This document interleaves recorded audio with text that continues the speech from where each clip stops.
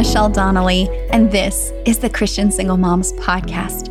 I believe that every single mom can discover a life of peace, power, and purpose, and that you can do it right through the things that God is carrying you through in your season as a single mom. Here we talk about all of the things that matter to a single mom, but most of all, I hope you found a place where you feel like you belong. Let's get started. I'm glad you could be with me today. I'm your host, Michelle Donnelly. In this episode today, we're talking about discipling our kids, and I'm joined by author Amy Gannett. Amy is the founder of Tiny Theologians, and in this conversation, we not only talk about discipling our kids and why things like theology matter so much, but we also talk about how the places where we may be uncertain, or even the places where we might have doubt, can actually be a benefit to us in discipling our kids. Something exciting is in the works, and we are adding a new segment to the Christian Single Moms Podcast in which we'd like to feature you. On our website, you can record a question that you'd like to have answered or share something that God has been teaching you in this season. Submissions can be anonymous and may be played right here on the Christian Single Moms Podcast. For more details, check out the link down in the show notes. Something I've learned in my season as a single mom is that loneliness actually does not have that much to do with being alone. Hurt from our relationships in the past causes us stress around relationships in the present. And the ways that we have learned to deal with that stress can help us to feel safe, but actually keep us away from the meaningful relationships that we desire. To start to unravel this, to identify your stress style and discover the pathway to healing, you can take our quiz called What's Your Stress Style? And you'll find a link for that down in the show notes. I don't know if you're like this, but when I hear the word discipleship, it seems like something really overwhelming. It seems like something I need to get a whole curriculum for, I need to organize time for. But what I appreciate about Amy's approach in this is how we can create some simple routines that can actually lead to a really organic experience with discipling our kids. Here's my conversation with Amy Gannett.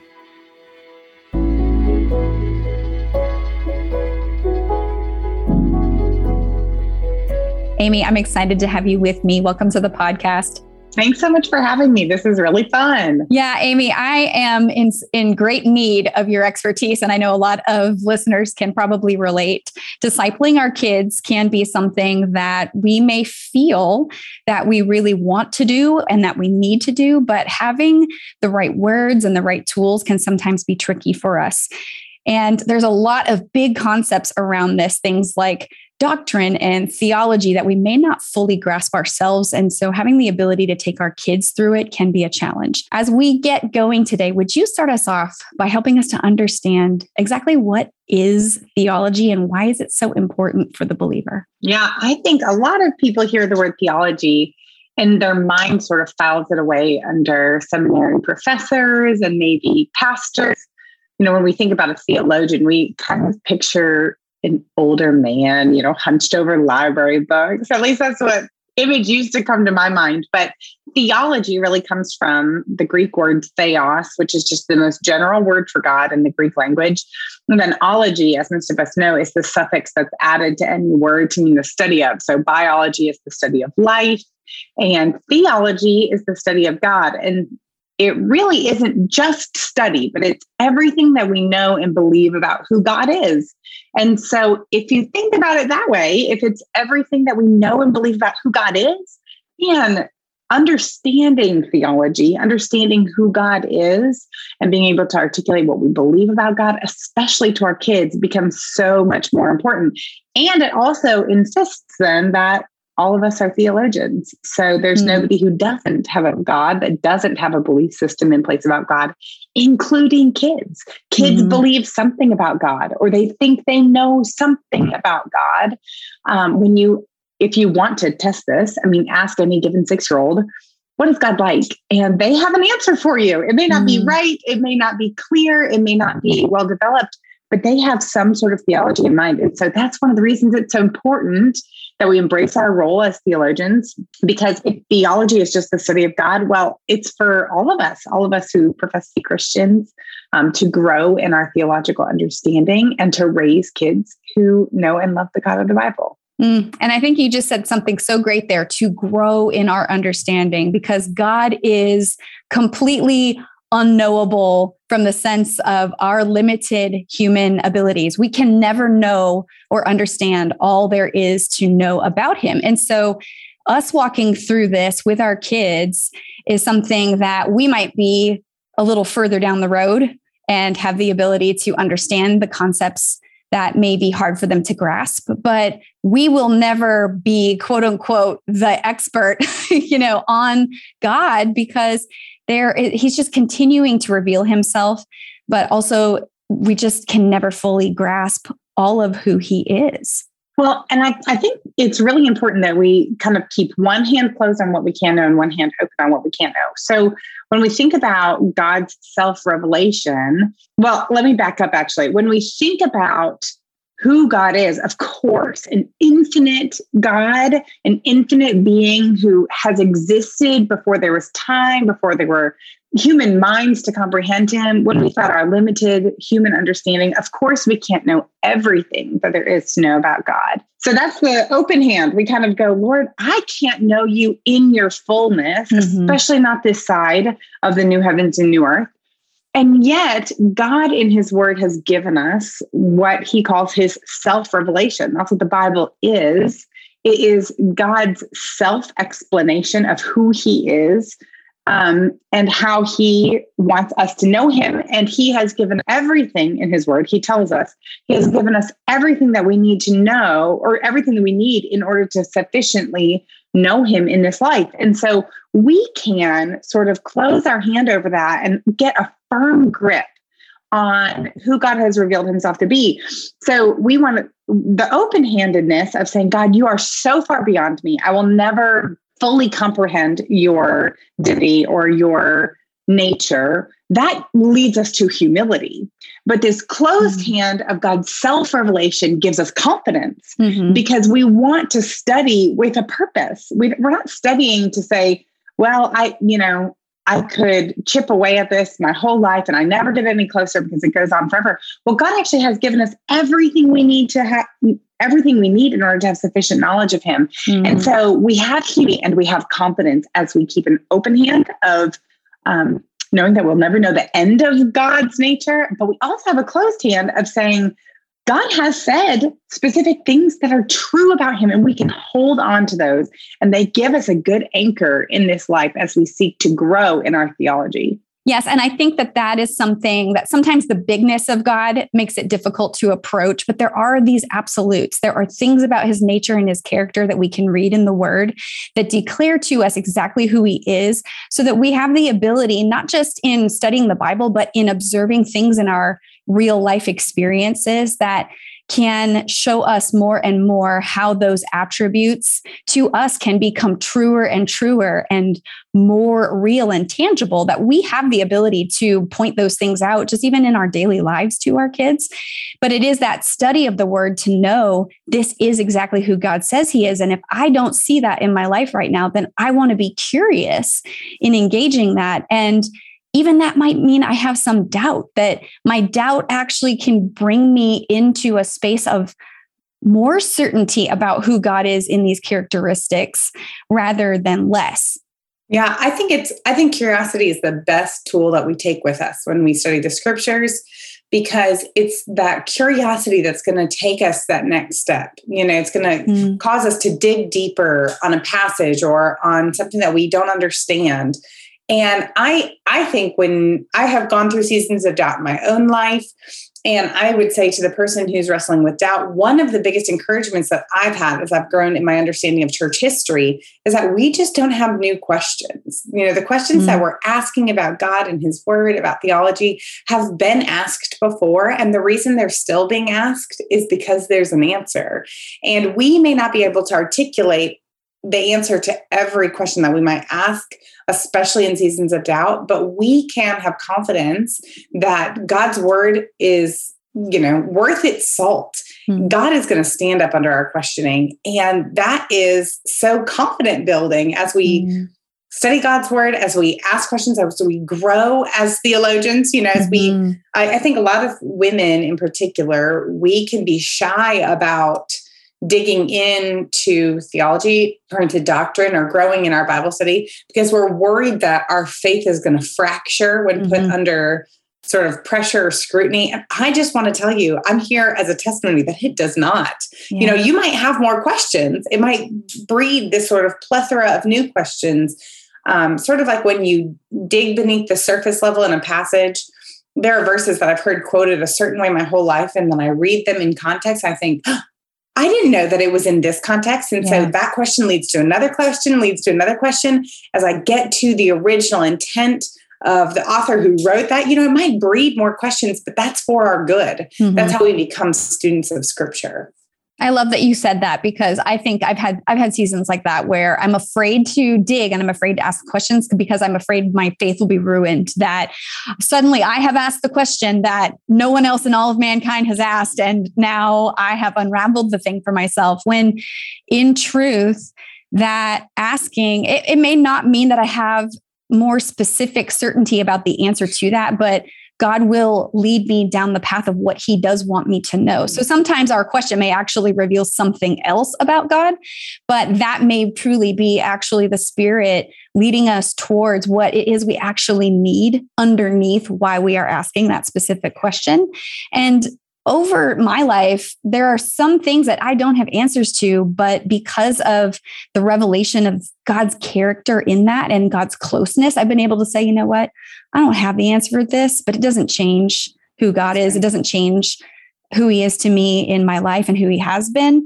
So I'm okay with putting this on the shelf of things that I probably won't know in this life, but it's probably going to be there in the background as I'm continuing to read the word and study and say, all right, well, over time, you will build my understanding in this area, but it may not happen today. That's right.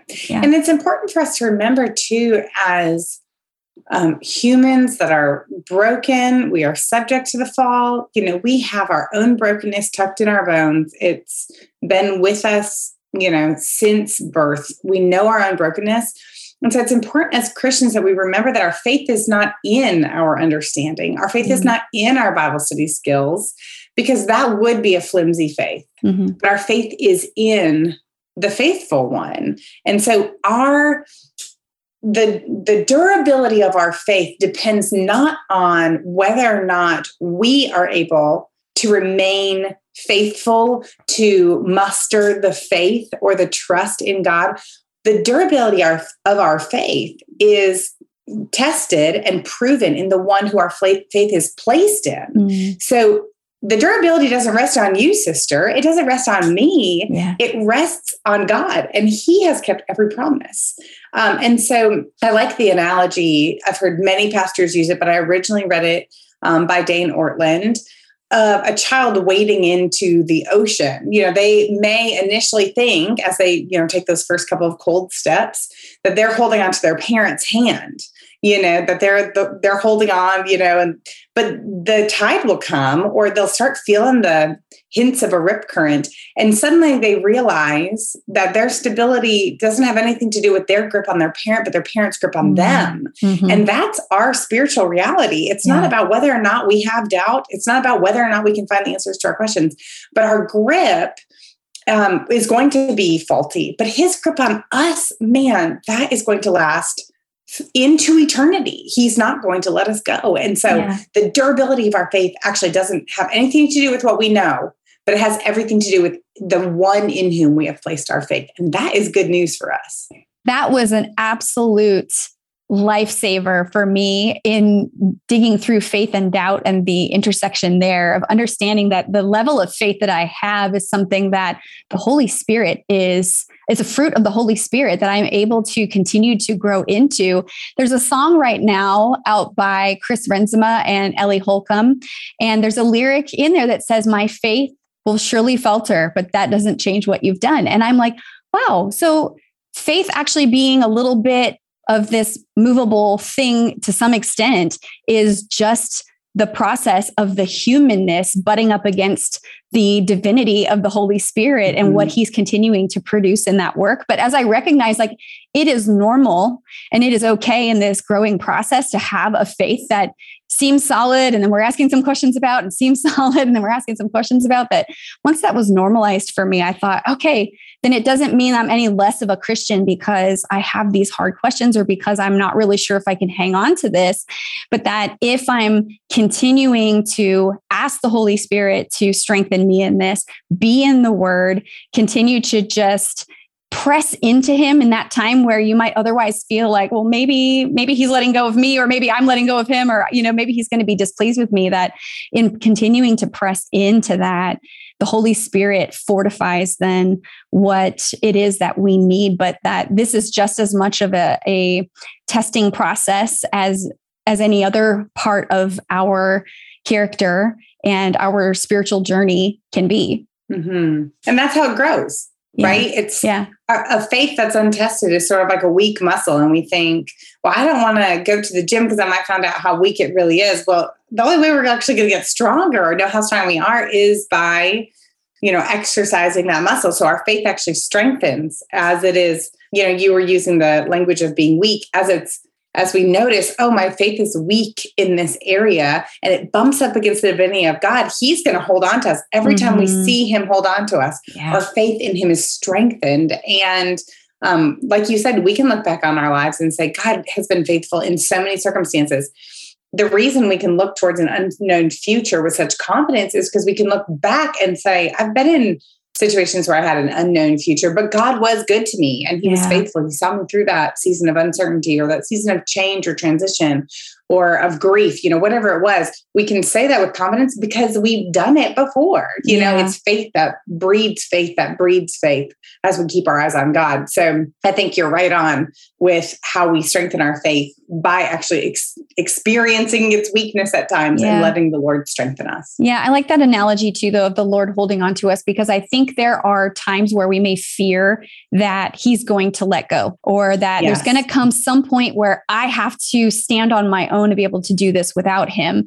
And sometimes we may even look at the devastating things that have happened in the past and wonder, was that a time that God wasn't there or he let go, or, that I wasn't sure if I could rely on him. And that is a practice, though, that remembering is a practice that we see even throughout the Bible, where though we may have had those difficult times, we can look back into those experiences and see where the goodness of God was. And this is something that the Lord just keeps even revealing about my divorce and the circumstances of my life right now, that there are some things that are hard about it, but there are some things that if I really sit back and stop looking at the hard and just start staring at, but God, where are you in this? Or where were you in this? That the goodness comes back to mind.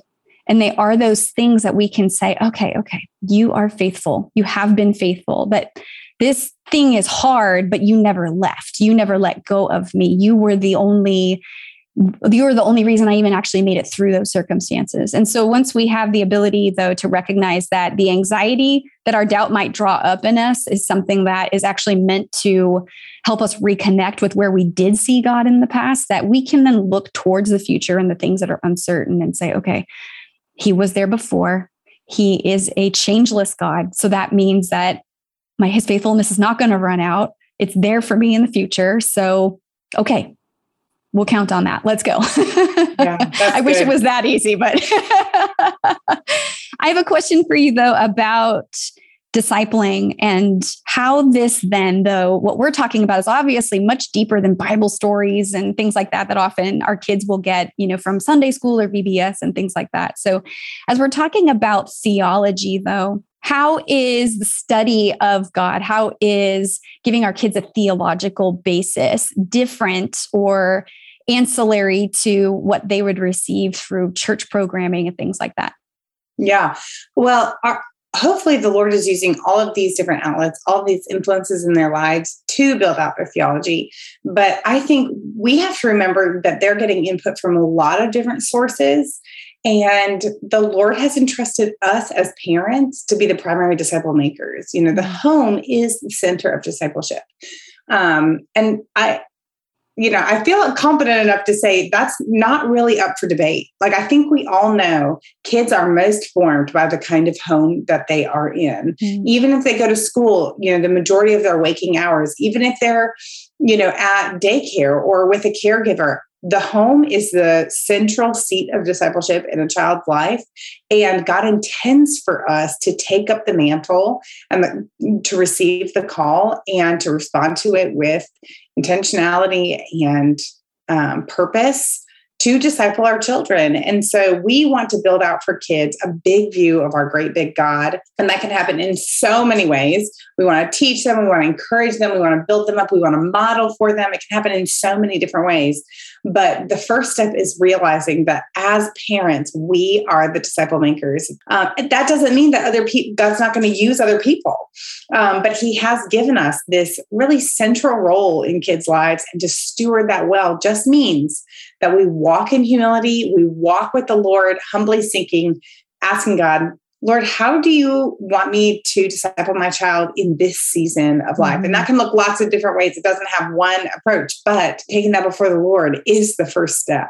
Yeah. And I think that this is one area where if we are really tending to this in our own lives, then passing it on to our kids becomes almost second nature.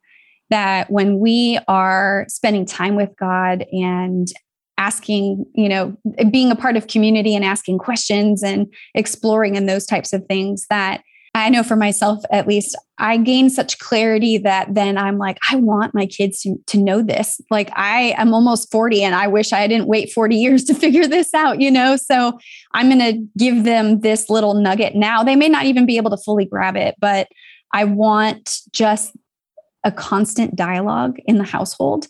And I think in the past, I've thought of discipleship as something that has to be really structured. This is just as much of a journey of exploration that we are undertaking. And if we're doing that for ourselves and for our relationship with the Lord, then that just becomes something that we're able to pour out onto our kids.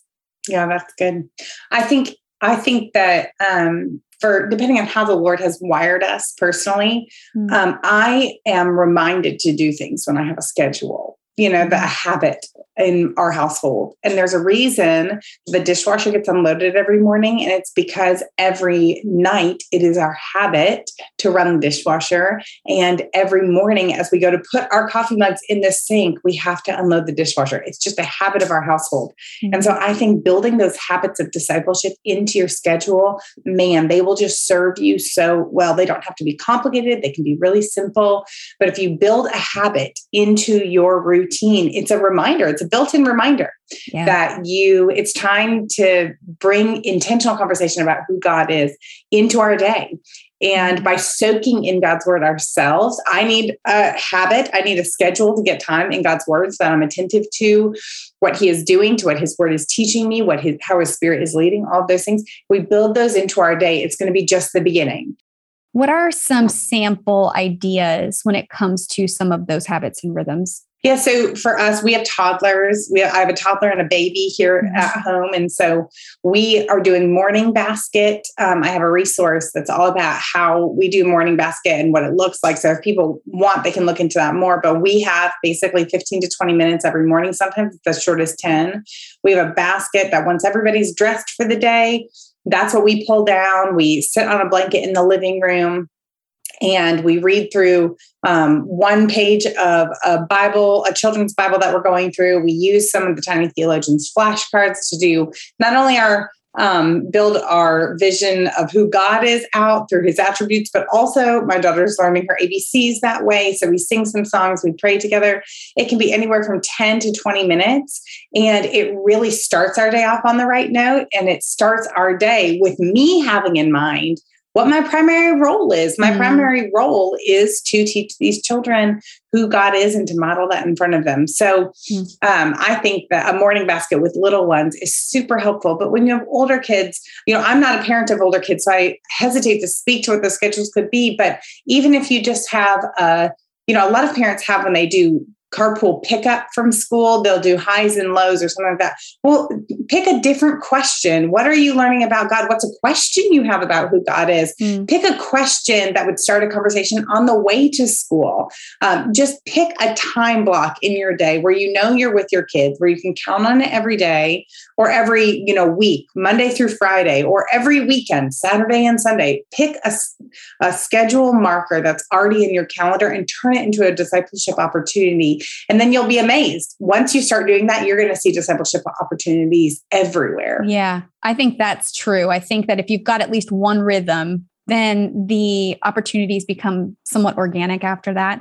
I have a teenager and a middle schooler, so I have kids that are slightly older. And I found not only car time to be very helpful, but also dinner time. And I don't have my kids every night for dinner, but the nights that I do have them, we just have our regular dinner, what happened today, give me the lowdown, all that kind of stuff. After dinner, when they're having, some kind of little dessert or something like that, is when generally we'll take out the Bible and we'll read a chapter usually. And what we decide to read is usually something that's born out of my quiet time that happens in the mornings. I wake up extra early before everybody gets up.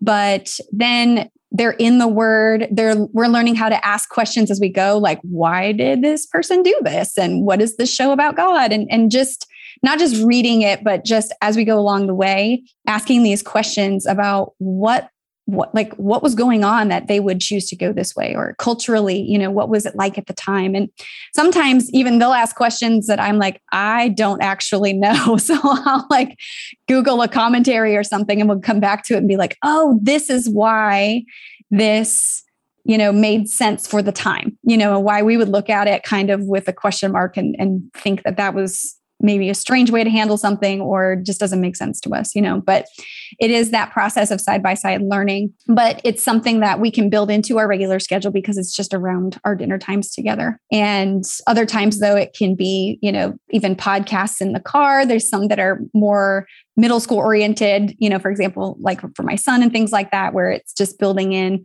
some continued entertaining type of education that I can't provide.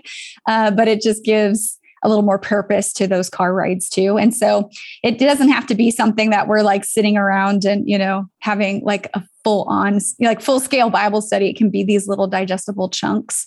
But I do think that when you're in the habit then of doing those things, then we also have the ability to carve out time, to just when even troublesome things hit, we have the ability to go back and say,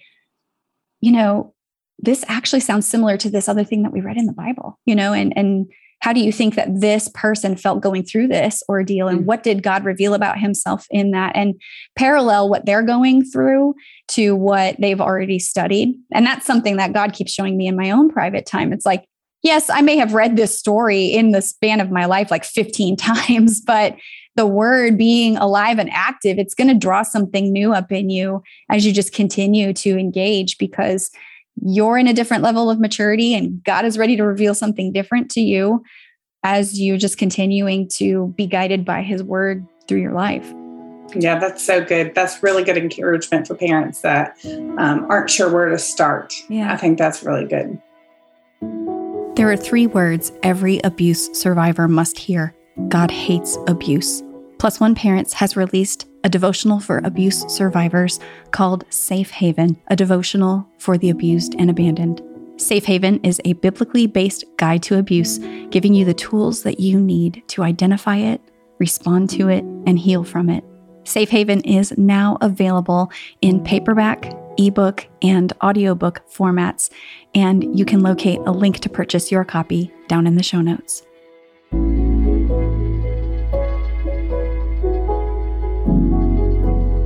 Now, Amy, your newest series of books focuses on 3 specific aspects of God's nature. So as we were talking about before, a lot of what we want to teach our kids can be known through the Word and the characteristics that God tells us about himself. Now, this series specifically is for younger ones, but it focuses on God being all knowing, all powerful, and all present. And I think this is applicable for kids of all ages. Could you tell us why specifically you chose to hone in on these three areas? Yeah, well, my background is partially in kids ministry. So I graduated from seminary, and while I was in seminary, I was helping oversee a kids ministry. And one of the things that I noticed is that there are a lot of resources that tell kids to be a particular way or possess a certain attribute because God has that attribute. And this is a great way to talk to our kids. We are patient because God is patient with us. We are forgiving because God forgives us. That is a great way to talk to kids about character that God calls us to possess. Instead of saying, you need to be patient because that's what pleases God, though it does please God. We can only be patient because God has been pleased with us or has been patient with us. That is a great way to talk to kids about that. But I also wanted to cast this other side of God's nature in front of kids, which is that even though there are attributes that we can possess, that he also possesses, there are attributes that God possesses that belong to no one other than God. That's where God is totally beyond us. We have no idea what it's like to be all powerful. We have no idea what it's like to be all knowing or to be present in every place at every time. But don't you think that's the kind of thing that kids find so fun and so fascinating, to wonder about God's nature and what it would be like to be limitless and what it means for us that he is limitless and we are limited. So I wanted to sort of take the conversation with kids beyond how we are supposed to reflect God's character and just cast this big vision for a great big God before them to remind us and to teach them that there are ways that God operates that belong to him alone. There really is truly no one like our God. And so that's what these three books aim to do, is to teach God about, or to teach kids about the God who is way beyond them and yet has made himself noble to them in his word. I think these three especially are so critical when we've been through really difficult things. Sometimes it's hard to trust God.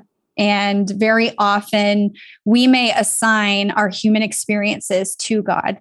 And I can see this from my own life, that whatever deficiencies we may have had in the adults around us or the parents around us and that type of thing, they can mar the way that we understand God as a father or God in all of these attributes. And recognizing that there are things beyond what we can display in our own humanity then opens us up to the hope of understanding that there is an all-powerful God, an all-knowing God who is holding all of these circumstances and is good in orchestrating things for the good of those who love him. And it's something that, interestingly enough, reading these, they're preschooler age books, and I have a preschooler, but reading these books with her has reignited that in me to remember, yes, he is kind, and yes, he is patient, and yes, he is good. And we can see those in the people around us, but there are just things that can draw us to awe, and things that can draw us into that childlike space for ourselves. And I think that is one of the most beautiful things about going through a healing journey, is the ability to relearn who God is as a father, and to maybe for the first time learn who we are as a child in the arms of a father who can do things for us, in us, through us, that we cannot otherwise do or conceive of.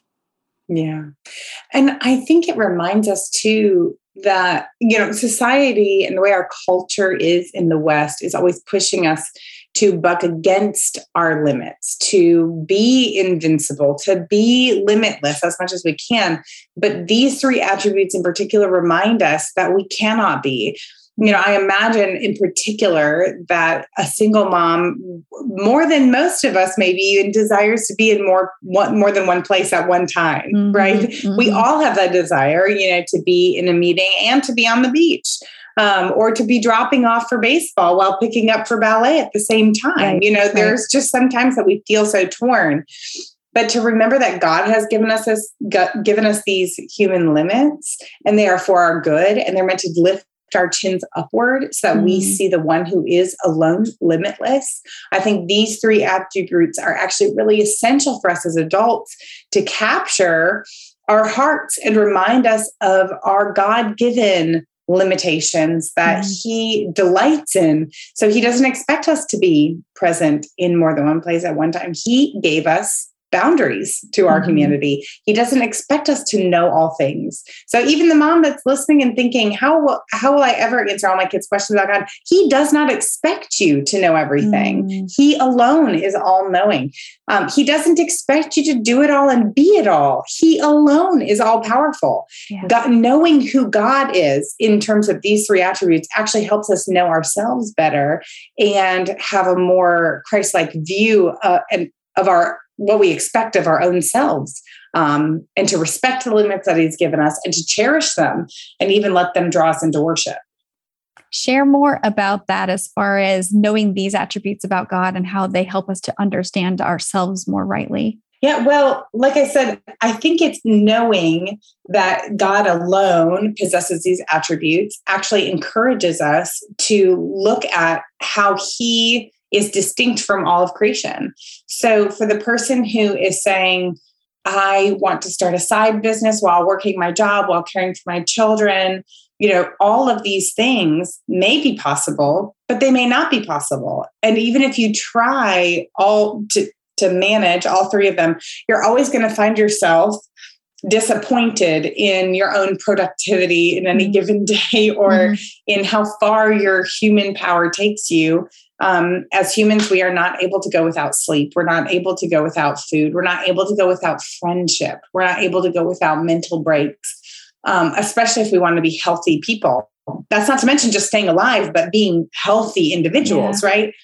But God alone can keep the world spinning. God alone has no limit to his power. And so that's why we lay our heads to rest at night, because when we sleep, God is still at work. The to-do list, the endless litany of things that we could be investing our time in is going to go on, but it doesn't ultimately rest on our shoulders because we are not ultimately all powerful. And God knows that. And so we can rest knowing that he does not. I think knowing that God is all knowing encourages us to be seekers of knowledge, to be learners, and to be people who read broadly and seek to know God better, while also humbly recognizing that we are not experts and maintaining a learner posture our entire lives of discipleship. Knowing that God is present all places gives us confidence as we move through this world, but also reminds us that we are not like God, who can be in multiple places at multiple times. And so, what we can do? We can put down our phones, because social media wants to lie to us and tell us that we can be living this woman's life and living that entrepreneur's dream. And we can live vicariously through all of these people on our screens. But the truth is we can't. God has given us one place to be at one time. And so we can put down our phones and be present to where we are, because God doesn't expect us to be more than one place at one time. Only he can do that. So I think knowing who God is actually gives us proper perspective on how he's created us as beings, and therefore how he's created us to live our lives. I 100% resonate with this, because becoming a single mom revealed to me, number one, just how much limitation that one person has. But then also those places in my life where I was trying to blow past those limitations to strive and do so much in my own strength that I was detaching from God. And then how much anxiety that brought to me, because I was feeling like the weight of the world rested on my shoulders. Yeah. And I carried that into this single mom season. And in the midst, though, of trying to heal and work through anxiety, work through not only where I am today, but healing things that led up to where I am today, that limitation brought me to my knees, but to the point that God said, my daughter, I love you. It doesn't all depend on you. Rest, and really learning then what we would do if we rested in our belovedness, in who he says we are because of who he is. And then no longer is that need to strive there, because for me, that striving was, well, then God will be pleased with me. God will be pleased with me. But learning more about that limitation and experiencing the weight of that limitation brought me to the place of, I'm already pleased. Yeah. And so when we run to the end of that limitation, though, is where we sometimes are brought to our knees, but ultimately it can be a place where God reveals just how much he is in control and how much he is holding, that we are trying to take out of his hands that he never ordained for us. And, sometimes we think that like, oh, but I'm being diligent for God. I'm doing, all the things that he's made me to do, but he didn't make us to do above and beyond just who he made us to be in enjoying a relationship with him. Yeah, that's and good. Sometimes, you rightly mentioned in our culture, limitation and rest and, pause and saying no and all those things is not celebrated, but those are not the rhythms of the relationship that God really wants to have with us. Yeah, that's good. And that's good encouragement for all parents everywhere, I think. Amy, when it comes to discipling our kids and their really tough questions, they may be asking questions that are beyond what we have the ability to answer. Sometimes they might even be related to some difficult things that they're going through. What encouragement would you give to a mom who's in that situation, who is having to answer a question or address a question, but maybe doesn't really even know where to start? Yeah, I think the best thing that we can do is to model for our kids the habit of going to God's word and to prayer when we don't know the answer to a question. If it's a doctrinal question where, there is a sort of clear-cut answer, then great. We can give those answers, but give it from God's word. Still show them, model for them the habit of going to God's word. When we don't know the answer, that's fine. We model for them going to God's word to find the answer and praying that the Lord would teach us and that the Lord would show us. I think better than giving any kid any answer is teaching them who is the source of our answers and who we can take our questions to. So sort of like that, give a man a fish or teach a man to fish. Mm-hmm. What we're doing as we model going to God's word for our kids is we're teaching them to fish. We're teaching them what to do when they have a question. We don't want to become for our kids their source of the end stop to where they get all their answers, because that's not going to serve them in adulthood. And as much as we don't want to admit it, we're not always going to be in our kids' lives. There will be a day where they, Lord willing, outlive us. And so if we've always been the end point, well, then we actually haven't weaned them off of our answers and helped them learn to rely on God and his word for their answers. And so I think when kids come with a question that we don't know the answer to, we say, I don't know. Modeling for them that it's okay not to know. It's okay to have these questions. They don't scare us when kids have questions, because we have questions ourselves, but we know the one who has the answers. We know that God's word holds up under questioning. And so we can go to God with our questions. We can go to God in our uncertainty, with our hurt, in our struggle. And we can talk to him in prayer, and we can read his word and find answers. And even if not answers, we can find reassurance of his love for us and his commitment to make himself known to us in his word. I think by modeling that, we're teaching them to fish. We're teaching them that when they're in college and they wake up one morning and they think, why should I go to church this Sunday morning? There is nothing compelling me to go to church. Why should I? Instead of calling you, because they know what answer they're going to get from you, instead of calling you, they can go to God's word. What is the role of the church? What does my participation in the church mean? You've modeled for them finding answers in God's word. And I think that is the higher calling as disciple makers. In that scenario that you just mentioned, for example, what if we aren't sure in the word, even ourselves, where we could point our kids? What kind of resources can help bolster that? I think having, as a parent, having an arsenal of a couple doctrinal resources that are accessible. My book, Fix Your Eyes, was written exactly for this. So this is not just like a plug for my book, but I wrote a book called Fix Your Eyes, How Theology Leads Us to Worship, specifically because I wanted to make theology accessible. So it breaks down chapter by chapter, different doctrinal topics in an approachable way that us moms can wrap our minds around, and it shows us how it applies to our own lives. So having a couple of resources that keep us growing, that keep us sort of seeking God in his word. But even if our kids come to us with questions that maybe God's word doesn't speak directly to. So for example, if a kid comes to us and asks, can I go to this R-rated movie? Maybe we have a rule in our home about that. But they say, why? Why? You're not going to be able to find a chapter and verse for R-rated movies, Right.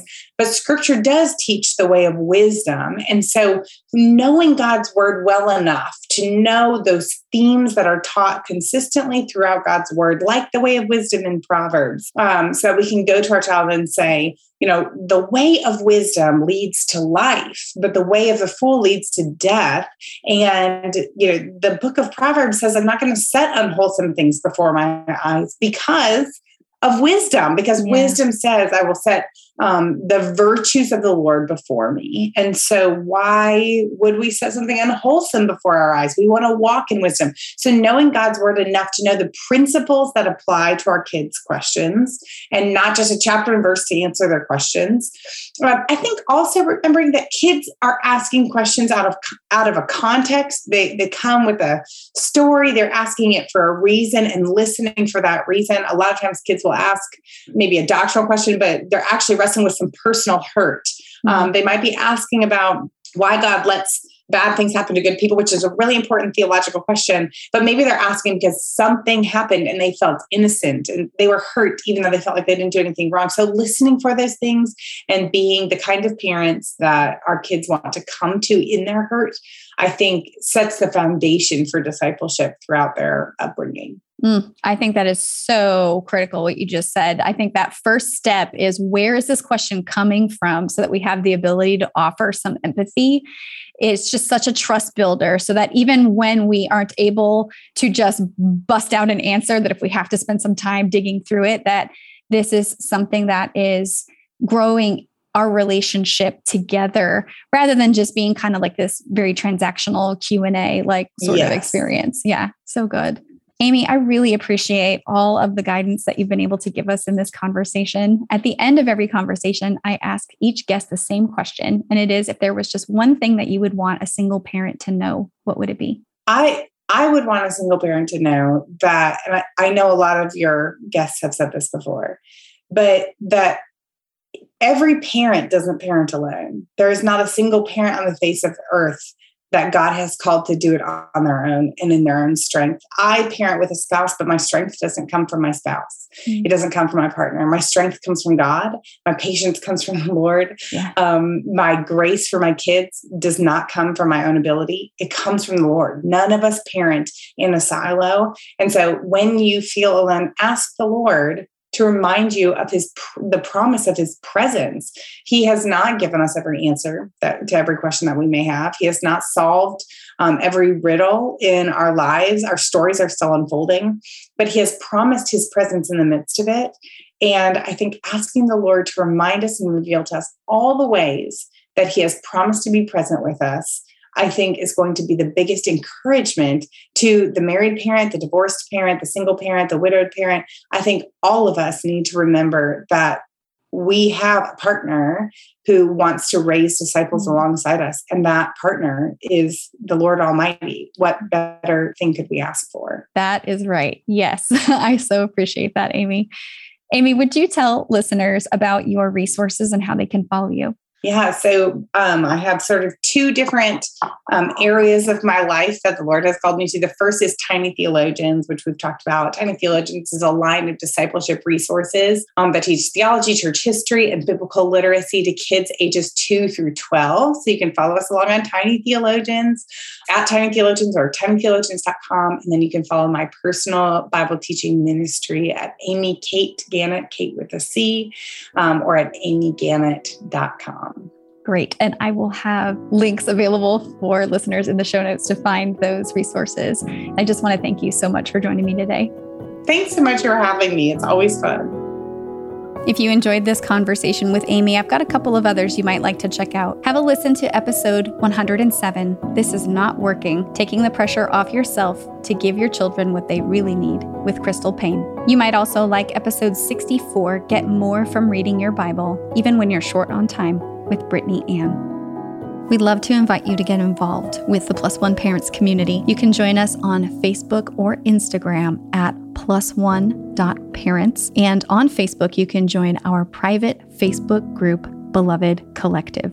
Also, at plusoneparents.org, we are constantly adding new resources related to all of the topics that we cover here on the Christian Single Moms podcast. That's everything from parenting to dating to spiritual and emotional well-being. If you'd like to stay up to date on the new resources as we release them, you can join our mailing list there as well at plusoneparents.org. I'm so grateful that you're a part of this community and that you were able to join me for this episode today. I pray always that you would know that you are seen and you are beloved.